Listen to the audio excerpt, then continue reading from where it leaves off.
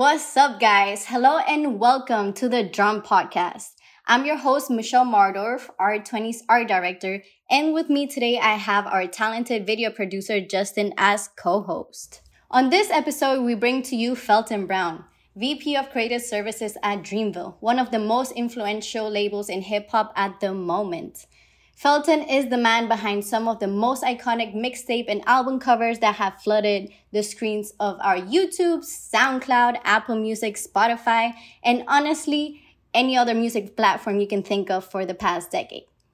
From creating cover art for J. Cole to now directing all the creative efforts for the Dreamville brand, on this episode, Felton opens up to us about his early days as a Black creative, pivoting from advertising to the music industry, and how his homies are key for his success today. Now sit back and enjoy your weekly dose of the Drum Podcast. As a Black creative in the industry, you know that there's not a lot of representation or people that look like us. How did you make it a point for your story to be heard within the industry? I'd say the first thing would be networking. As a creative, I always never put my stuff in one basket, so I had a lot of different jobs from the beginning to currently where I'm at now. Around the time when I first came out of school, a few friends and we started our own shop, our own creative shop, trying to do websites, graphic design, like whatever people needed, a CD cover, promo flyer for an event. We were trying to do everything and websites. And during that time, usually 3 times a week, we'd be out trying to go to like these. They used to have these mixers in the city where like there'd be hip hop artists there. There'd be different kind of creatives that use different mediums, and everybody's basically trying to get on around that time, trying to like get to know each other, trying to connect with other people to progress and move up. So I think early on, the number one thing I knew was my voice wasn't loud enough as just me being Felton in that time.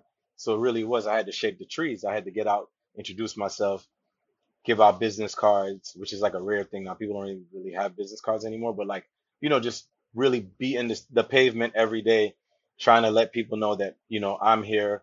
The team I was working with is here. And, we have a service that we would love to use and share and make money off of at the same time. So early on, it was just a lot of getting people to know who I am as a creative and knowing the company I was working for at the time as a creative. Like now, present day, we're way into the future from those early steps, Mm-hmm. What was the wildest thing I think you've done as a young creative to get somebody's attention and be like, all right, I'm Felton, I need to be put on here? Yo, well, this is mad funny. We built a website for Director X. We built we built like his first 2 websites. And he had a huge party back in the day in Manhattan for the launch of this website. Like all the big artists came through. I literally had my friend's uncle, who was like this award-winning barber, cut the logo for the company in the back of my hair. Like literally, I didn't even have hair like this back in the day. I had like a super low Caesar. And at the time, I Uh-huh. think my hair was just growing out. Like I was just not getting haircuts, just being in the office. And I was like, yeah, I'm going to do something crazy. I'm going to give him the logo that's on the business card and see if he can cut it in the back of my head. I still have that picture somewhere. It's probably like a lower res. I had a Palm Treo at the time, so the camera quality of that photo isn't insane. But there is a photo of the back of my head that it has the word EFLAT, which was the name of the company, E flat, like on the back. So when I was walking through the party, I literally had that on the back of my head. So yeah, I've done crazy stuff like that. I would never do that again, but I was young. Yeah. So, yeah. And would you say that kind of came in from this whole idea and like, I guess advertising, they always tell you to like go all out for your client and like just think of like innovative ways to really like get their attention. Do you think that came from there or you just always had that in you? I definitely thought it was a conversation piece in that moment. Like, it's like, yo, we all had t-shirts with our company logo on it. We all had like a stack of business cards and like, yo, like everybody's gonna be in this room. We gotta like give them out. We gotta meet people. So I was like, all right, someone's gonna ask me about that. And I'm like, well, this is my company. I did da da da da. And people did.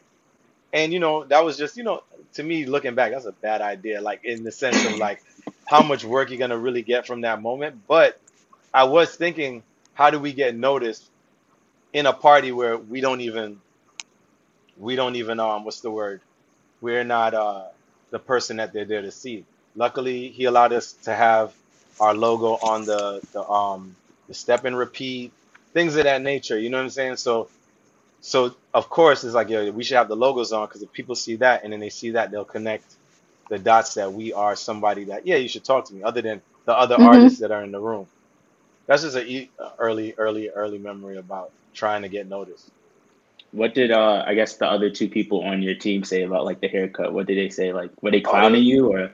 nah, it was crazy. They just thought I was nuts, but they thought it was crazy, but they didn't care. It's like, after the party, I shave it off, whatever.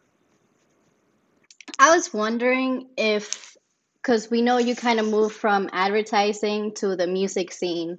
So is misrepresentation one of the reasons you wanted to kind of move from one scene to the next? Or how did you come about making that decision? It was a really hard decision because at the time, I was at my new agency for only like a year and a half, going on two.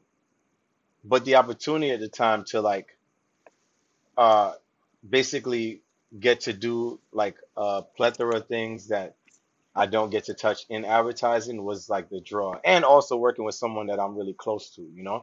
So Mm-hmm. that those two things sold me on like taking the leap, because at the end of the day, like advertising has like a pretty steady kind of work that you might do at a general market agency, and a steady incline based on the agency performing well and them not losing any clients to like where you're going to get Mm-hmm. to next. And at the time, it's like, some of the stuff we were working on it wasn't really like ideally anything I wanted to work on. And Mm-hmm. then on top of it, I kind of felt like if there was going to be a time that I make this pivot, this might be one of the last times, because I was trying to make a decision of what I wanted the next few years of my life to look like. So I literally had to pick which door. Like I had already chose the door of the advertising door, but then as I was going up the escalator, I saw like a window like, hey, this might be a pivot that you weren't considering, but you might want to you might want to consider it in this moment. And at first it was like, I was losing my mind about it. I was losing sleep for like maybe like a week trying to decide if I'm gonna do it. And I didn't even tell my parents when I did it. Like, mind you, I'm grown, but I didn't want to tell them because I didn't want to, they don't really know what I do, but they know stability in the space of where I was working.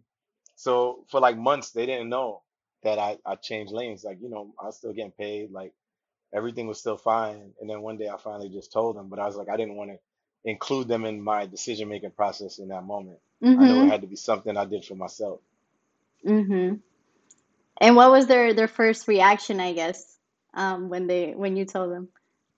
What they were shocked because they knew when I got to that place, and they knew like it was kind of like career changing. Mm-hmm. So they were just shocked that it happened, but once they knew everything was still moving, they didn't. It was like, well, he looks like he has it figured out. It wasn't like the in between phase of it. I was already still Yeah. doing and producing, so it was just like, all right, I guess you know what you're doing.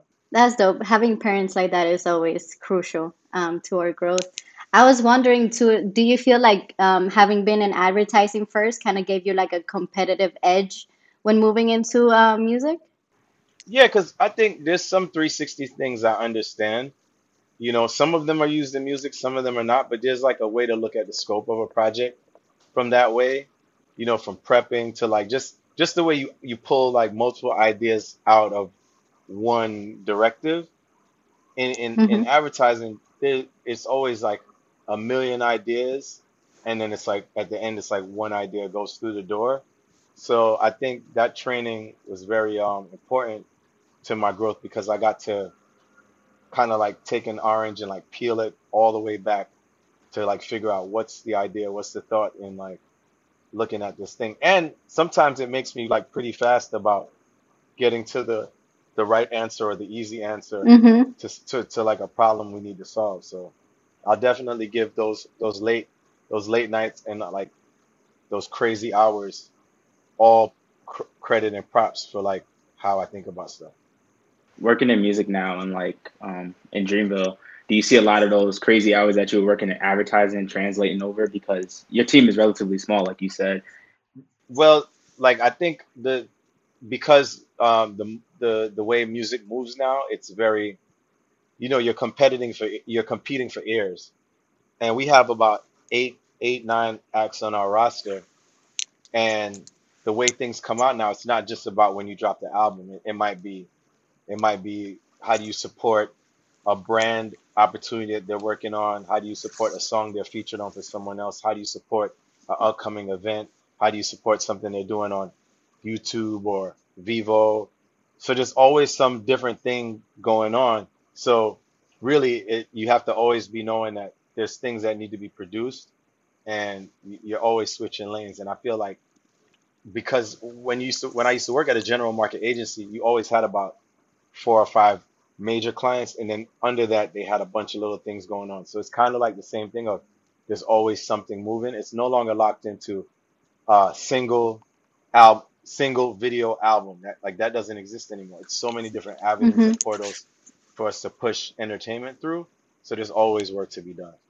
And then brand partnerships and all this stuff. So what advertising I think gave me was just the skill to like work on a bunch of things at once. As a company, we don't oversaturate, but we do know also we have to adjust for the time because music and entertainment moves so fast. We kind of have to like find different ways to keep our artists in the eye of the public. So now we're learning, different ways to brand them. We have a couple of different things coming up throughout the year where you might see our artists representing themselves without even servicing music, right? So that's a way to keep them in the mind's eye of the consumer while they're not putting out music. So yeah, we're learning every day because it's the ebbs and flows of this thing is just changing constantly. So it's definitely something you have to be on your feet, on your tippy toes, making sure you know what's going on. So I can't say we have it down to a science. I say that we are students of how everything moves. Would you say one of your the things that you do as well is kind of putting that strategy hat that perhaps you got from advertising and kind of applying that into now Dreamville and all the music work that you do? When we come to a phase where we're trying to come up with ideas for like a rollout or a campaign or something we're doing with a partner that we're branding with, absolutely. Some of my old fundamental like mind exercises to get to an idea definitely comes back into play. And there's definitely like there's so many things that we could lean on that we've already done. We have like a formula in the sense of like people kind of know our brand does certain things hand in hand. So there's things that we could actually use that's familiar and brands and our consumers will trust. So we have like sort of a playbook of things that we can touch, but then there's also the room for like things that there's exciting new things to try. So Mm-hmm. What is like the biggest, I guess, mistake you see young advertisers making coming into the industry? I don't think they're the ones. I think right now, I think advertising is in a place of like making a lot of responsive advertising to consumers, which I don't really think is the way to make advertising. I feel like the other way around, where coming up with an idea and a root like slogan and thought, and then producing something for the world, as opposed to being very reactive. I feel like a lot of ads we see today are more reactive. I think creatives that are going into the space don't need to be reactive and don't need to only draw their ideas from what they see from social media. I think they should really take initiatives and take briefs and really try to pull an idea out of something that they can't look at the Pinterest wall of the internet, because you're just going to get like a reverb of the same things that's already been in the space. I think you really have to turn away from that and like really read a brief and try to write something without looking into the world. I think there's a lot of this mirroring of thoughts that's like in the creative space now. You see a lot of things that look very similar. I think the space we need to get Mm-hmm. into is trying to, you know, come up with a inner thought, like even a selfish thought, like personally, how do you feel about this product or Mm-hmm. this thing you want to push in? Like, what do you want to see it for yourself, as opposed to how it's been pushed a million times or how the masses are telling you on Twitter. That's not Mm-hmm. real. It's not real. It's a very small base of people. What for you truly makes a good idea? A good idea. I think what makes a a really good idea is something that makes me like a really good ad is usually something that makes me think a lot about the subject that they're trying to push, and then taking a real thought and flipping it on its head. Like I, Mm-hmm. I always love like some kind of ad campaign where like they take like the non-facing idea and then like turning it in a way that's one really tongue in cheek and like just a truth that people are afraid to say, because a lot of times there's like basic things that we all agree upon, and like what like I remember a friend had this thing, he had this campaign idea about we love your money. It was like a bank idea, and it's true. Like banks want you to deposit. A bank is fighting for your money, and people do love their money. Like people check their bank account statements. When it's low, they're sad. When they have a lot, they're happy. But it's like it's not the right thing to say, right? It's like it's not Mm-hmm. safe. It's like that's like politically incorrect. But to me, the honesty of something like that for me as a consumer, I would probably respect it more. And things that are like that are super brave, and I Mm-hmm. feel like ads in that nature are always like, to me, like way cooler, way more incited. And usually those are the things that stand out when it comes to award season. Mm-hmm. Most of the time. I'd say now there's like this, we're in like a weird time, but like most of the time, the things that are like that, they they actually garner the most attention.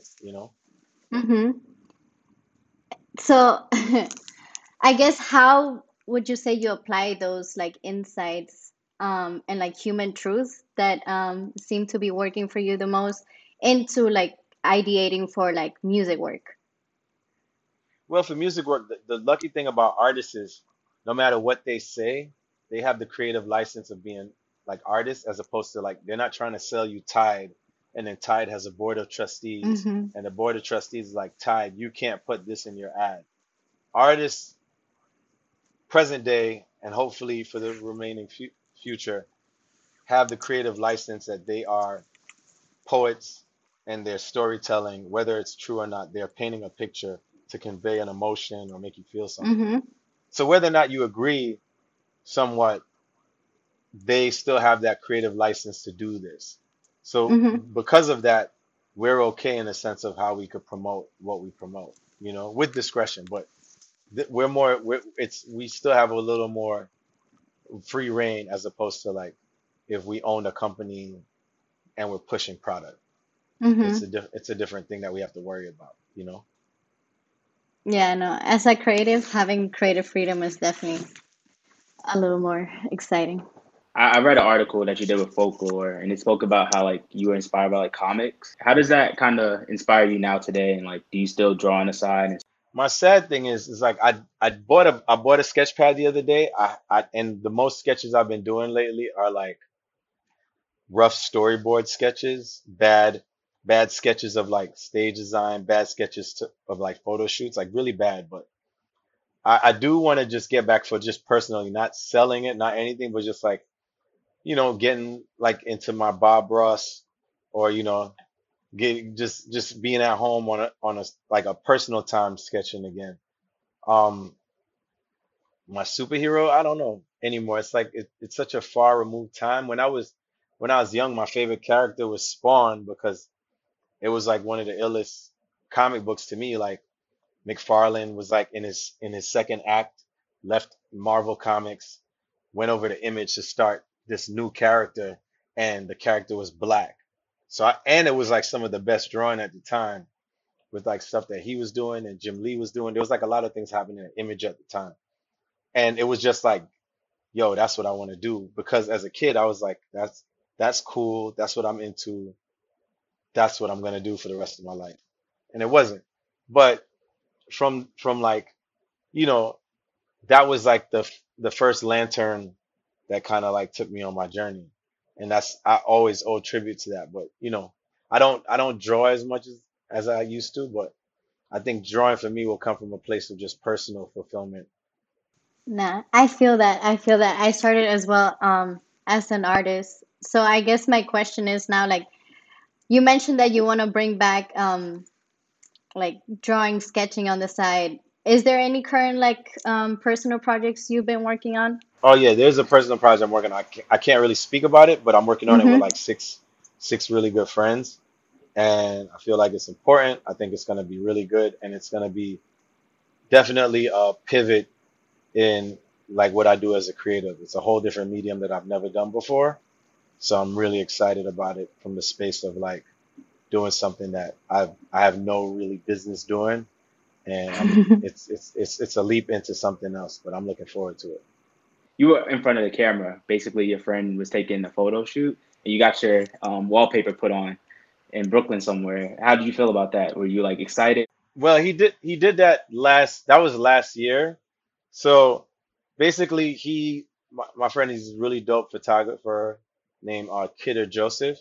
He um he shot a photograph series of black people with their hair, with their back to the camera, and basically talking about what is hair, how do you feel about your hair, etc. And I got to be a part of that series. And like around last year, my dad passed away, and I was really like just kind of down in the dumps. Had like it was like a really bad time when it happened. And as in tribute to me and my family, he put a mural up of myself like somewhere in Brooklyn, and that video is from that time, and it really like lifted me up because he just did it to show his love and appreciation for me as a friend, and it really like lifted me up a lot. Like I really needed it. I'm a pretty strong guy, but you know nothing. I don't think nothing can prepare you for like losing a parent, and it was just like something that kind of covered me in that time, and I'm forever grateful for that. And then he did another one, and then at the bottom of the second one he did, it was something else, but he had a tribute to my dad on it. I would say what I would want to ask you now. So when you f feel yourself like getting into those moments that you just feel like either down or stuck or anything, like what usually like gets your soul to feel kind of that like passion and emotion that you feel when you do like dope work? Usually it's the collaborative process while I'm working on it. Like the part, the prepping for it is cool and ideating is cool, but like when I get on set and I'm working with the people and we're playing music and we're like vibing, because I like to be around people. That's when like I guess I come alive. The prep part Hmm. is more like the homework. The execution of putting it together is when like you get the juices flowing and it becomes like something else. And then once it's like finalized and you see it in physical form, that's the cherry on top. Hmm. I guess like outside of advertising and music, I know it's kind of generic, like in your life, but like, what was your favorite moment that you could pinpoint to like this made Felton or like this was the best thing that I've done up to this moment? I don't know, man. I feel like I don't have a best one, but I do look at how each of those moments kind of made like a personal, like real, like resonate, like resonated with me. Like when like having Forest Hills Drive in like working on that and seeing my name in a CD, buying it from the store, that was a great feeling. When I went on the road and I shot this big campaign for the first agency I was at, and I was super under the pressure, did it for like 3 months straight. That was incredible. Um, hopping, like just there's so many different like little moments that have like special meaning. I can't say any one made me feel like the craziest, and it keeps happening, working on Revenge was really special, like, and then working on Off Season with a good friend of mine is really special, like I think they all deserve the space that they have is in just different ways. Like it's I don't know. I can't really land on one as the trump card. It does feel good though. Like I can't lie. Forest Hills felt great. You know, on Note to Self, Cole shouting out everybody, shout me out. Yeah. Like things like that feel good. But then like I have a lot of those moments. I'm blessed to have a lot of these moments where like I got to share it with my friends and family. They got to see me do these things. Like even this year, got to be on the Culture Con's creative list. That was great. Mm-hmm. Yesterday I got a nod from Valance Community. That was great. So it's like I appreciate all of them. They all feel great. You know what I'm saying? All the flowers, all the interviews I've done, all of them feel good. Especially when I see people share them or people hit me or DM me as like, yo, you said this. I can relate to that. I appreciate it. Like Mm-hmm. they all feel good, man. I don't mind a flower, man, when it comes. I smell it straight up. Mm-hmm. But how do you like remain humble and like grounded if everybody's like praising you? I keep my homies with me, man. I have a lot of homies that I'm with are like I've known them since I was 9, you know what I'm saying? 8, 9. Like some of my closest friends, like I have friends that I've garnered over the years, but I think most of my people we know each other pretty straightforward, and we talk to each other very frank. None of us kind of hold each other above each other. Like I'm in the, like I'll make a joke. Like sometimes I'll be like my life is like very like the duality of like a lot of crazy ill experiences and then some really regular experiences. Like I remember once I was like on vacation. I was I was literally jet skiing on some island, some beautiful like super lavish island one day. The next day I was on a bicycle on a Sunday riding to my mom's house to have Sunday dinner. Like I keep the balance in my life really like, you know what I'm saying? Both of those things mean the world to me. So I think it gives me perspective on like, what matters. You know what I'm saying? Like I keep them both pretty close. So I think that's what's kept me like grounded.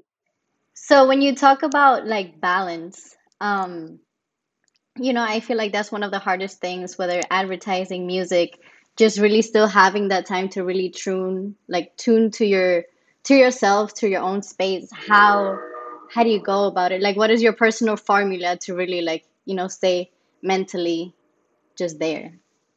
Oh well, I get in my quality time with my peoples. I hang out with my homies all the time. When I'm home in New York, we get up, we keep a group chat. Actually, I have like 3 group chats. I have because like not all my homies know each other, but there's overlap. So I have three solid group chats. No, that's a lie. I got 5. I got 5 networks that I keep conversation because a lot of us live in different states now, but we shoot the shit about regular shit every day. So like it's never like we're never like that far away from each other. So we have a place where we could connect. And I think that's important because in this new era and just getting older, you're never gonna have that FaceTime a lot anymore because everyone's starting to form their own lives. But at least you have that camaraderie this way. And that way, it's like when we get up, it's not like we don't have to do this download of like, oh, look at these baby pictures or look at this, look at that. No, we know what's going on with each other's lives in a really personal way. So when we see each other in person, it feels like we were saw each other yesterday, whether it's a year. Like one of my closest friends lives in California, hasn't lived here in years, but like the way we talk on the regular, you think that he lives across the street from me. You know what I'm saying? I keep Mm-hmm. that close because that's all that matters. Like meet people in the industry that are like cool, and you meet some people that are just colleagues, and some people are just associates. But I think you always have to have a foundation of people that really know you, and that'll keep you in check. Because one of them is gonna tell you when if you acting up. You know what I'm saying? Mm-hmm. Somebody's gonna tell you, and whether you don't agree, you like inside you're gonna feel it like if you know you if you really open to give yourself a real heat check. So I And then since, we know that one of the most unique and cool things about Dreamville is that you guys are so like family focused, like at least the way you manage the company. I was wondering like, yes, that is obviously beautiful in one side, but what has been like the most difficult part about approaching it that way? I mean there you know like with family sometimes you know sometimes we ain't really doing everything. Like I sometimes I ain't doing what I was supposed to do on a certain time, and then somebody might give me some course correction. And because it's family as opposed to corporate, I might you know feel away as opposed to if it was a job. I'm like, you know what I'm saying? Like we're close like that. Yeah. So, but I don't think it's a bad thing. I think it's holistic. We're not gonna always agree, but I think on the better side of that, because we care about each other, I think it's okay for those things to happen. You know what I'm saying? I think it should. I think it's healthy for Mm-hmm. families to disagree. You know, we ain't all gonna be on the same accord all the time. But one thing I will say is we do care about each other. But yeah, we go through the growing pains. You know, we go through it, but we love each other. That's a fact. That's the most important part. Yeah. We have like a rapid fire like kind of segment. So I Hmm. kind of did a little bit of diving and like kind of research on you. So like whatever the first thing that comes to mind when I say this or say the word, I just Hmm. want you to kind of like play off of that. So when I say East Flatbush, what do you think of? Jerk chicken, All right, Brooklyn Combine, brothers, the blog era, the best. authenticity, Authenticity. That one's hard. I can't. Authenticity. Damn, I got stumped. Authenticity. It's like I'm literally like a straight whiteboard. I'm not even thinking. Authenticity. My mom. Okay. Yeah. I go with that one. She's who she. Yeah. Okay. Yeah. one more Dreamville. Family. The best label. Family. You can stick with family. That's first.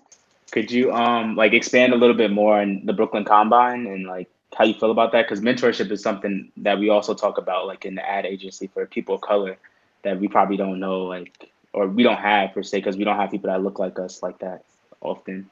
So like, Um. what does the Brooklyn Yeah. Combine do for you?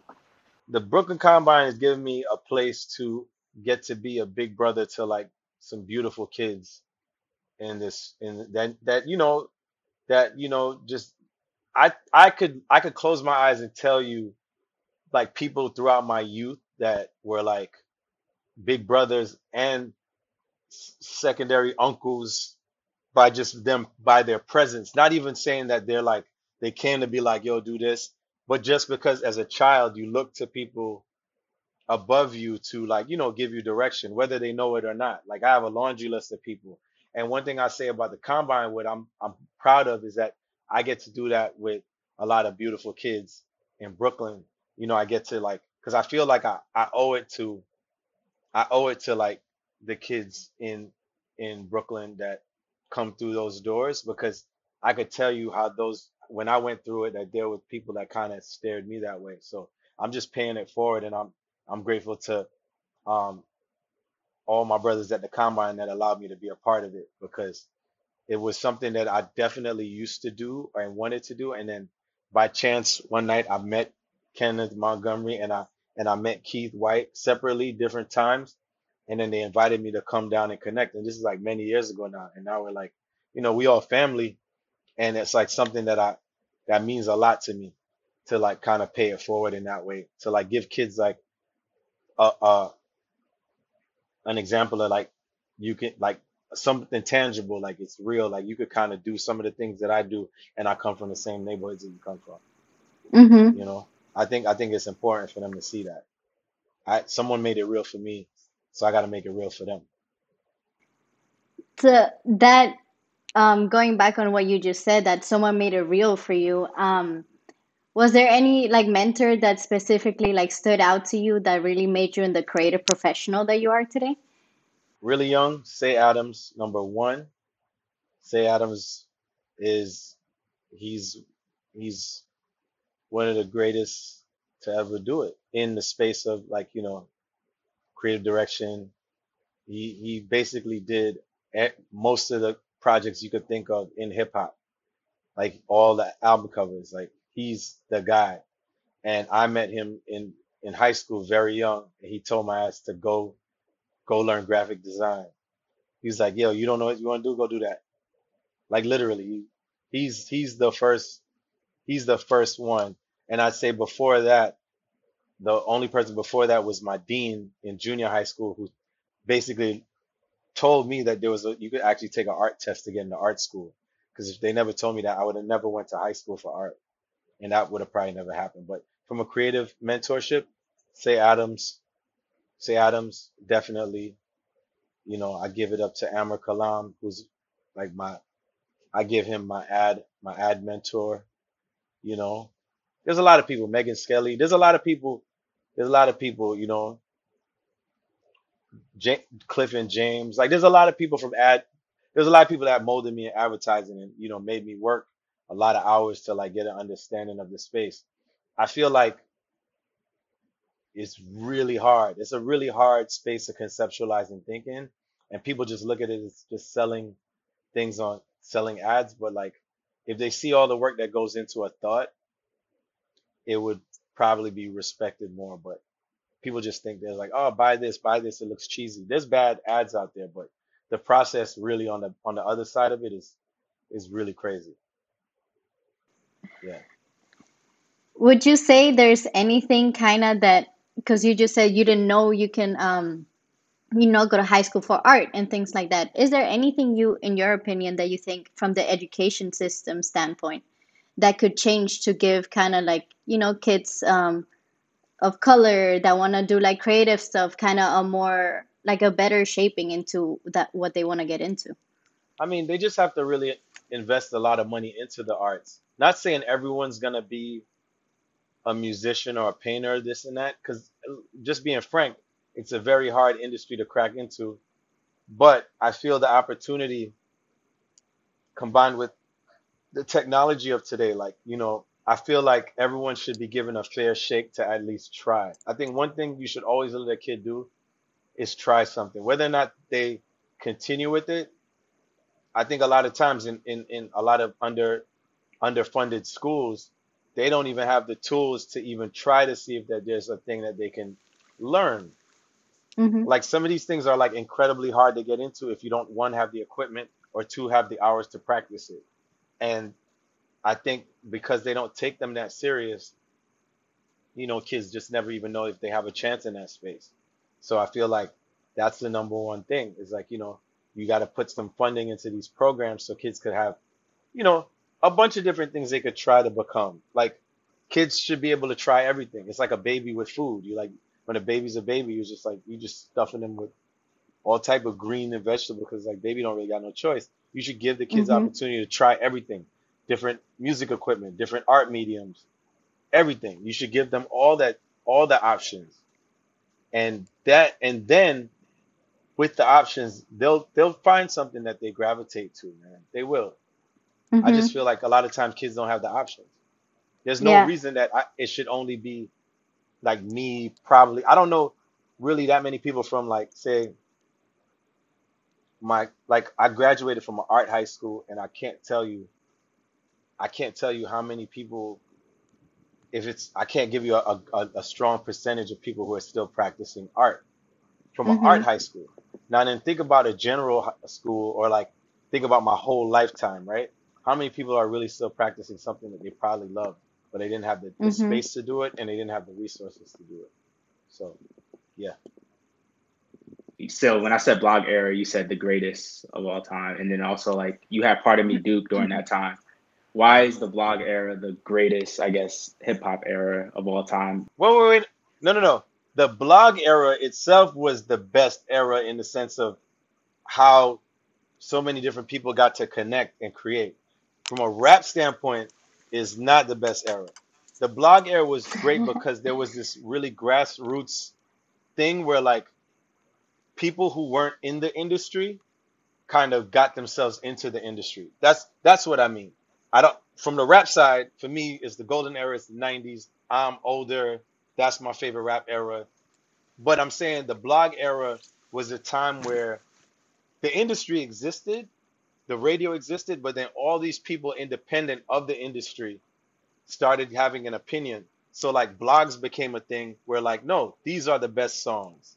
These are the best upcoming artists. It wasn't the radio. It was like people on the internet that started their own websites or artists on their own garnering their own audience through the internet. That's why I say that's the best era because they kind of did this grassroots effort and made it their own era where they had control Mm-hmm. over their voice and got themselves deals. J. Cole, Drake, Kendrick Lamar, Lupe Fiasco, Big Crit. All these dudes did this on their own independently on the internet. And then the internet media source that wasn't the radio was like, yeah, these are the guys. And then the media had to pay attention. That's why the freshman Mm-hmm. cover had those people. You know what I'm saying? Like that era was so special because you saw it happen in New York City. You saw it. You saw you saw all those people. Kid Cudi used to work, I think, in the Bape store.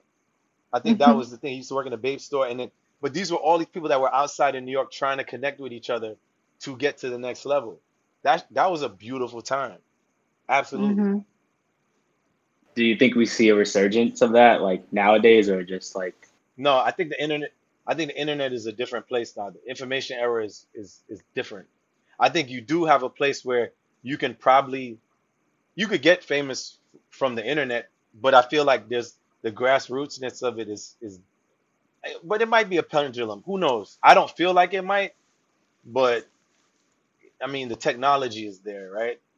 Someone Mm-hmm. could someone could break out. The labels, they kind of they kind of formula sign people based on metrics, but I feel like, the if your grassroots is strong enough, you could have like momentum again and then get up to that level. So who knows? We'll see. I guess for our last question, we kind of wanted to let the audience with a key takeaway. So I guess my last question would be, what was one of your biggest mistakes you've done in the past? And what did it teach you? Like, in a sense, what is the ultimate advice you would give like young professionals of color entering the field of advertising or like music and things like that? My biggest mistake. Um, Let me think of a project. Oh, yeah, you just got to be honest and open your mouth. When you feel like if you feel like something is wrong, like there like like I learned like after I left there was things that I could have spoke up about, but I was Mm-hmm. intimidated in thinking that maybe I didn't have the space to.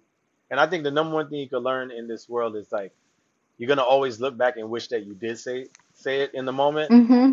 as opposed to not. So I feel like, with without being crass, always make your position or your perspective known. Whether or not they agree or not, like, if you have an opinion on something, you should speak up. Or if you feel like there's something that you want to change, whether it's, an environment you're working in or, you don't want to work on a certain thing, there's nothing wrong with speaking your mind. People, a lot of times we feel like when we get to a certain place, we need to be happy to be there. And Mm-hmm. you can always be grateful for the opportunity, but then assert yourself as well without being disrespectful. And I feel like that's something that, I mean, it doesn't matter anymore, but like I think at the time I should have.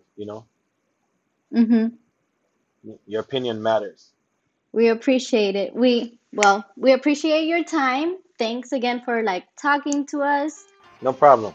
Well, you guys heard it from the man himself. Stay real, stay focused, and stay humble.